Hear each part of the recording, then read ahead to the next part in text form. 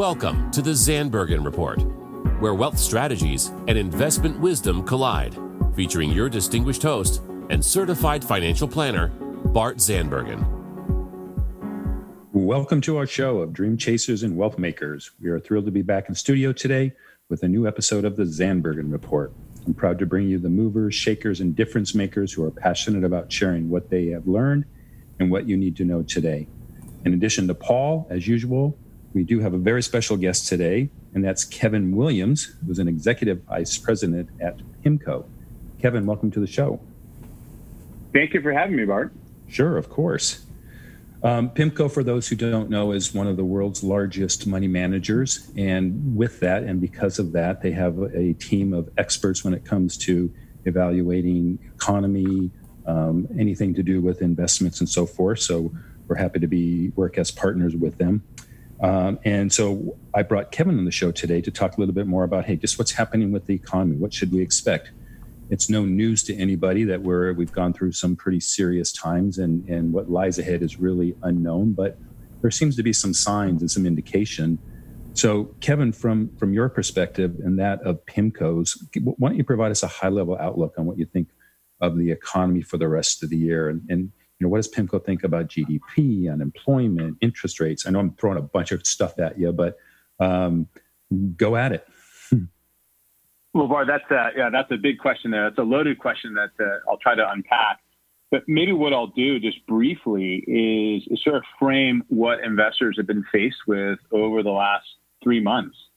And I boil it down to three main risk factors that our end investors have been faced with. One is the massive toll from a human or health risk factor, but that also collided with the broad sell-off in terms of the capital markets, whether that's a Russia-Saudi dispute with an oil shock, the sudden shock to the global economy and rising employment, and you saw the overall market moves across equity and fixed income.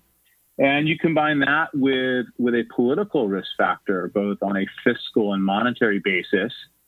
But I would say one very, very positive note here is the very quick and powerful response from our policymakers, unlike what we saw in 2008 with a great financial crisis. Part this is something where policymakers, both on the Fed and Treasury side of the equation, stepped up very quickly. And I would say today on the market and the economy, just to give you an idea in terms of March, you had an environment, and this is something that's been building, where you had a number of investors stretching for yield. And in doing so, they were buying bonds from highly levered companies. So companies that took on more and more debt to grow their operations. And in turn, when they bought these fairly liquid bonds, they did so in daily liquidity mutual funds and ETFs. Well, come to the first week of March, you had an environment where a number of people wanted to get out of the market very quickly. And so a lot of these managers, these mutual fund managers, were stuck with an asset liability mismatch. Fairly illiquid securities housed inside of a daily liquidity mutual fund or ETF. And that created definitely some selling pressures in the marketplace of March, and that bled into April, combined with the work from home order. But I would say, as I mentioned earlier, this powerful policy response where the Fed expanded its balance sheet, bought over $2 trillion of securities. You saw the PPP program come on board. You saw a number of different lending facilities that was very swift compared to 2008. And so when we look at fundamentals, and I think this is important for all of your listeners to think through, when we look at fundamentals coming into this market downturn, we actually at PIMCO were quite positive, both on the housing side of the equation and the consumer side. And if we look at housing over the last 12 plus years, really since 2008 and 9, you've seen a pretty significant recovery in terms of homeowners having more homeowner equity, home prices moving higher, better loan to value or LTV ratios in their home, i.e. they've built up nice home equity over the years. And on the consumer side, if you look at debt to income and payment to income ratios, you saw an environment where those ratios were much stronger and in better shape today than what they were back in 2008 and 2009. And if you look at broad statistics, you saw those debt to income and payment to income ratios going down quite significantly. All that puts a positive view in terms of our perspective that the fact that the consumer and the housing market were in very good shape on a fundamental basis versus the credit side of the equation, where you saw a significant releveraging taking place on the corporate balance sheet side. What do I mean by that, Bart, is basically you had an environment where corporations relevered their balance sheet. And so what we call this at PIMCO is this a uneven credit recovery. The credit of consumers, the credit around housing post the great financial crisis of 2008, you saw 10 plus years of credit healing. On the flip side, you saw corporations re-levering up given the fact that interest rates were so low. And so I compare this to what we saw from 2000 to 2008, an environment where mortgage credit exposure, people getting out multiple mortgages, the banking system being on shaking ground, and then what you had in 2008. Well, fast forward to today, the housing and the banking world are actually quite sturdy. And we actually see, for all those things I mentioned earlier on the housing side, and the banks in a much better position, in our view, on a go-forward basis. But the corporate balance sheet side of the equation is where we're seeing some bumps in the road in terms of on a go-forward basis. But also that creates some opportunity as you start to see various companies issue new debt in the market. I was just going to unpack a couple of things there. One thing that you've said that I think is very, very relevant. I've had, as you might imagine, a lot of clients and a lot of conversations in the topic of hey, is this another 2008 and 2009? And for the reasons that you said, I don't think so, because there was such a different circumstances at that time from the financial, from the leverage standpoint, all of which I had not seen coming into this. So I think that's a really good point. And then I wanted to get your take on the oil.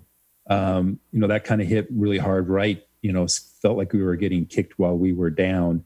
And I don't, it may be hard to make a statement on it, and maybe it's an opinion, but is that any connection at all with the COVID, or is it just, hey, it was just happened to be at this time, and was it perhaps an opportune time for those with the oil to take a jab?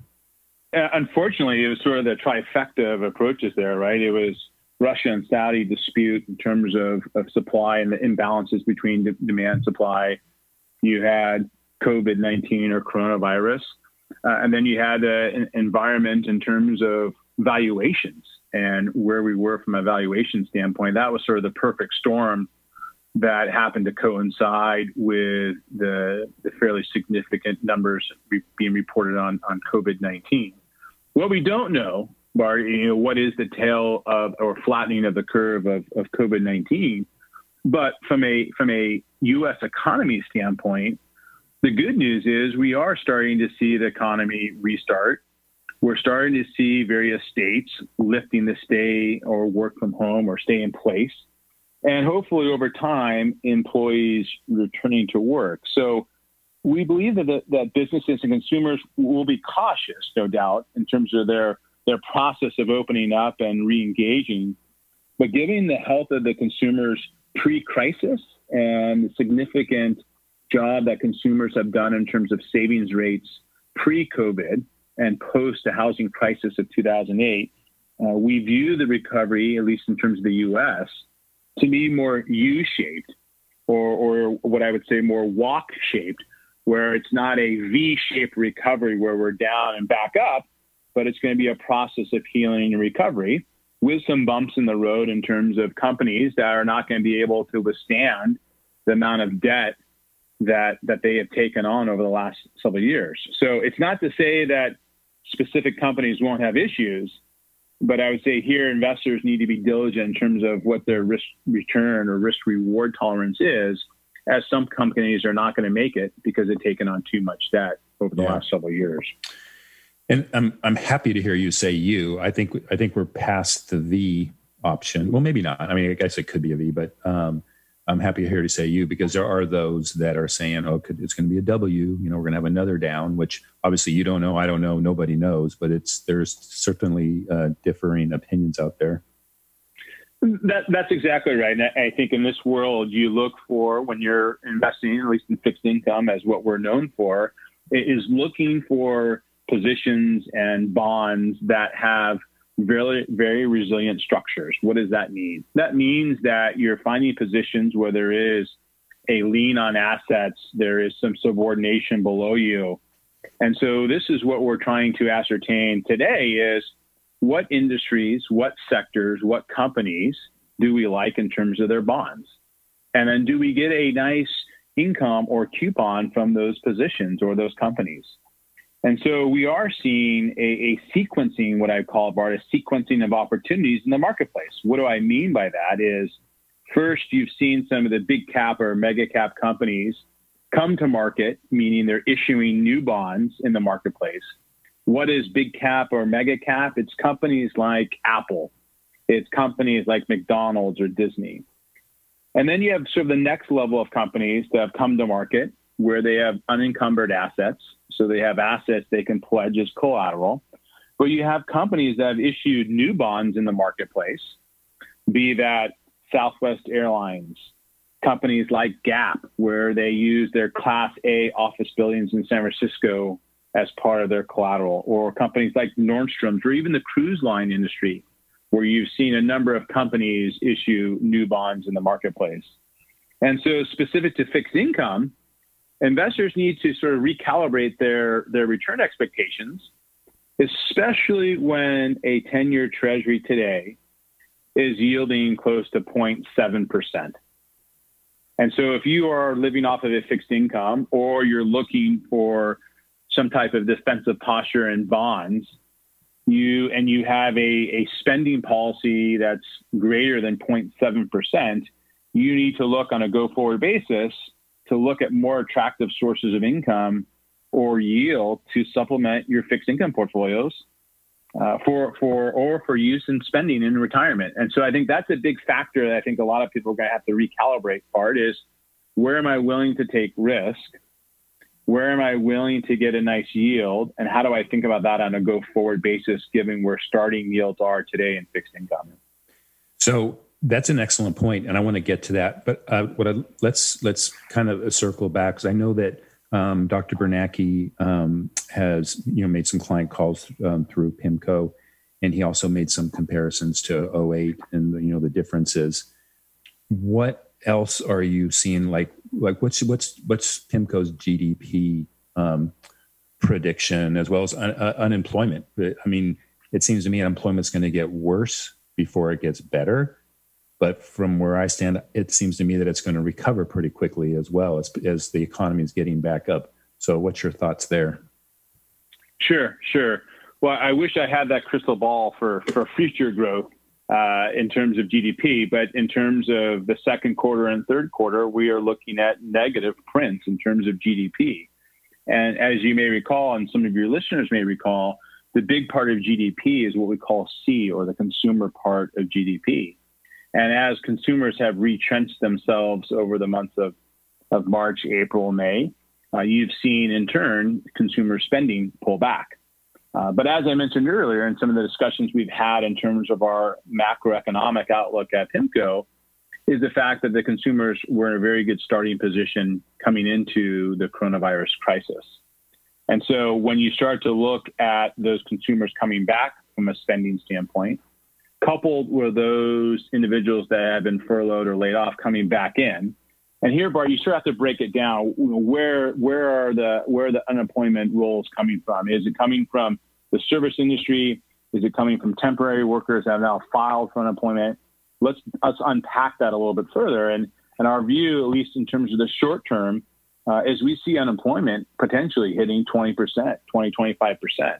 Wow. Now, keep in mind, a large portion of that is tied to the service industry, is tied to some of the retail industry.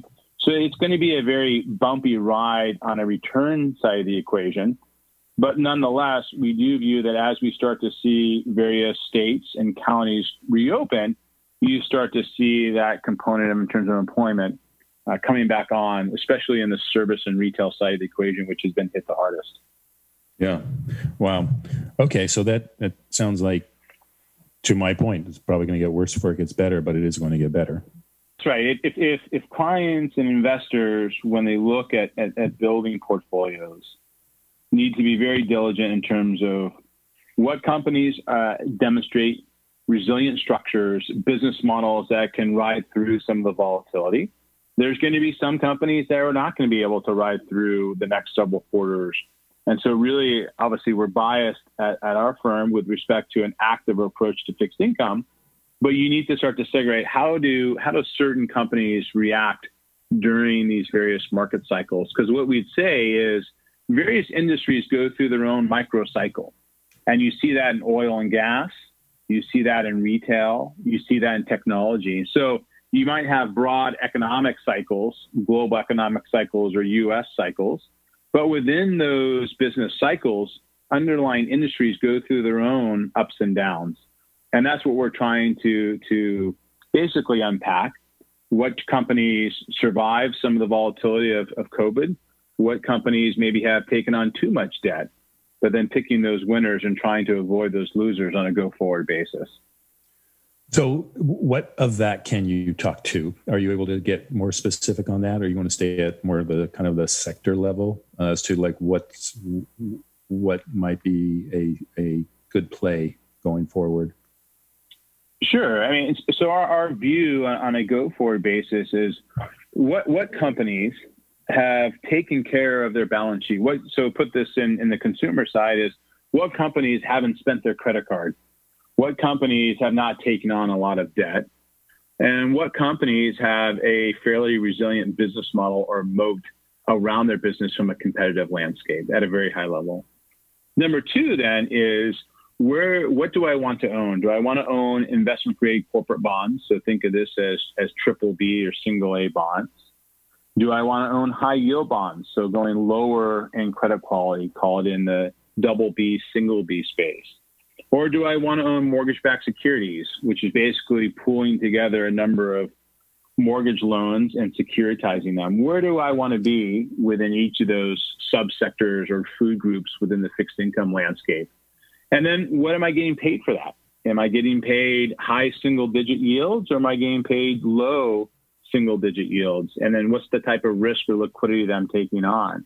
All those factors play into how we think about taking risk on a go-forward basis. So from that perspective, what industries are currently feeling a lot of the pressure? Well, clearly retail, feeling a lot of the pressure. If you look at the auto space in terms of those that are borrowing for car payments, in terms of the auto space, or what we call the asset-backed security space, clearly individuals are going to rather pay their mortgage or their lighting bill versus their car payment. And so you want to be mindful of sort of the flow-through effect of when consumers could potentially dial back. All those factors, as well as what we see in terms of what we do like, would be areas in the financial services space, healthcare. Our view in financial services in the banking space today, Bart, is one where you've seen a very significant regulatory regime from 2007, 2008 to today. What is that regulatory regime? It's Dodd-Frank, it's the Volcker Rule, where they put on very restrictive policies in terms of proprietary trading, in terms of inventories, in terms of their lending policies. All that has really fortified the bank balance sheets over the last 10 years post the 2008 crisis. So at PIMCO, our view is the banks are in a better initial conditions today than what they were back in 2007 and 2008. And so that's given us at least a view that what we're seeing today is different than what we saw of the banking and mortgage crisis of 2007 and 2008. On the healthcare side and the telecom side, areas there, the demographic component within healthcare, clearly a strong consumption factor as we see aging demographics in the U.S. In terms of telecom and media and hardwire, all components where you have hard assets that you can look through in terms of assessing the broad collateral of some of these companies that issue bonds. All of that leads us to be very measured in our approach. of where we want to take exposure on behalf of our shareholders. You're talking about more in the corporate private world. How about in the government fixed income? Sure. I mean, we always believe that investors should have some core fixed income or treasuries to offset the risk of equity risk, of investment grade corporate bond risk or credit risk. So we always think it's a staple to have that safety of principal and interest in terms of whether that's treasuries or that's the government-sponsored enterprises of Fannie and Freddie and Ginnie Mae securities. So we always view that as having a role in the portfolio. At the same time, though, the starting yields, as I mentioned earlier, for a 10-year treasury of 0.7%, that creates obviously a lot of headwinds. If you are a consumer, you're a retiree, and you're consuming your fixed income to live off of, if your money markets pay you 0, your 10-year treasury pays you 0.7%, by definition, you're going to have to look at other sources of return to fulfill your need for consumption. And so that's something just to sort of weigh what is my risk return characteristics or tolerance as we're faced with an environment where the Fed has basically floored interest rates at 0, and you've seen the yield curve become very, very flat. And so what you've seen now, Bart, is you've seen that there's been a inflation and term premium that has collapsed. You're no longer being paid an extra yield for buying a longer duration bond or a longer maturity bond.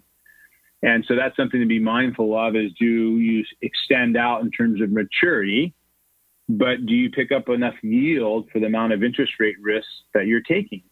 And most investors would say, I don't know if I really get paid enough to go out to a 20-year or 30-year bond. Maybe I should look at something else. And so that's something just to be mindful of in your discussions with investors. Yeah. So with regards to interest rates, municipal bonds, what's your outlook there? Sure. So in our view, on the interest rate side of the equation first, our view is what PIMCO would call as a new neutral regime, meaning that if we go back over the last 25 years, a neutral policy rate where the Fed is no longer raising or lowering interest rates, but a neutral policy rate, has been somewhere in the range of, call it 4.5% to 4.75%. And this environment on a go-forward basis, just given slower global growth, overall GDP growing in the very low single digits, our view is a neutral policy rate is somewhere plus or minus 2%. And so if your worldview is fairly subdued growth going forward, we don't anticipate, we can always be wrong, we don't anticipate a massive spike in interest rates. That would really hurt the global economy. It'd really hurt a lot of these companies looking to finance some of their growth. And so our view is a fairly muted environment in terms of interest rates being sort of range bound. In terms of inflation and taxes, inflation we view to be very subpar, not only today, but over the next several quarters as we continue to recover. And then taxes. This is something that always favors municipal bonds, especially in California. In an environment where you could potentially see higher tax regimes, you want to be mindful that you can defend against one confiscation of wealth. And that one confiscation of wealth, at least in terms of munis, is taxes. The second confiscation of wealth is inflation. So as you build portfolios, if investors can defend against two confiscations of wealth, taxes and inflation, that hopefully puts them in a position when they hit retirement where they have enough of a portfolio value to live in retirement. And so in the case of California, when you look at municipal bonds today, especially in California, tax-free municipal bonds could be a very attractive place to place capital, but very dependent on the investor's risk tolerance and their tax regime as well in terms of what those tax adjustable yields look like, Bart. Yeah, that makes a lot of sense. Kevin, 30 minutes flies by really fast when we're in deep conversation, so we are running close to the end. Before I ask you my final thought question, which is upcoming, What are some closing thoughts that you might have through PIMCO? Sure. So I would think in terms of how I would frame this to investors is think of the world or the investment world in concentric circles. In the very center of your concentric circle, it's short-term treasuries, it's high-quality government-backed securities in the very center. And as you move out those concentric circles, you take on more risk and hopefully more yield or more return. And so I would take a measured approach in terms of how far out the concentric circle diagram investors are willing to go for potentially more return or yield. The second part would be look at portfolios and outline where you think there's gaps. Gaps being where are there opportunities to further diversify my portfolio, or where are there opportunities to take advantage of some very attractive prices in the marketplace today, given the sell-off that we've seen. And then start to do research on those positions or those categories or asset classes today, that when the time comes in terms of a dislocation or a price drop or some type of event, you've already conducted your research and you know exactly where you want to deploy capital.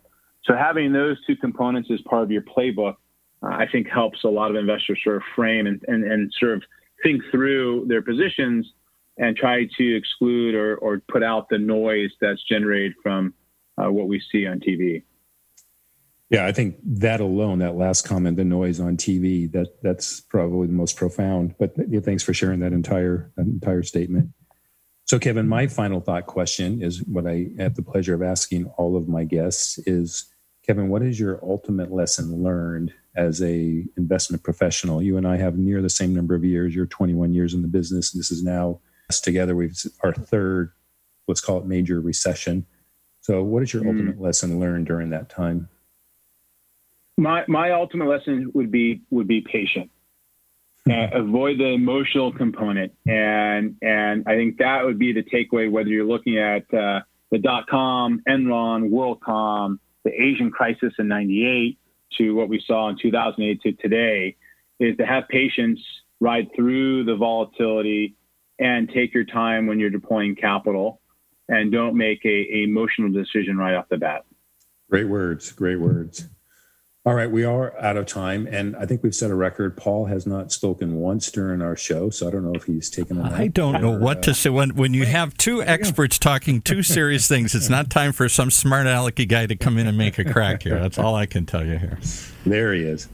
All right. Hey, Kevin, I want to thank you so much for taking the time. I know you have a very busy schedule, so I want to thank you and Josh for making this happen. I want to thank listeners for tuning in. We look forward to being in our virtual studio again next week. Cheers. And tune in next week for the latest edition of the Zandbergen Report, Tuesdays at 2 p.m. Catch up on our recent shows by visiting bartzandbergen.podbean.com. The Zandbergen Report is also available on iTunes, iHeartRadio, and Spotify. Interested in being a featured guest on our show or have a question you'd like to hear us answer?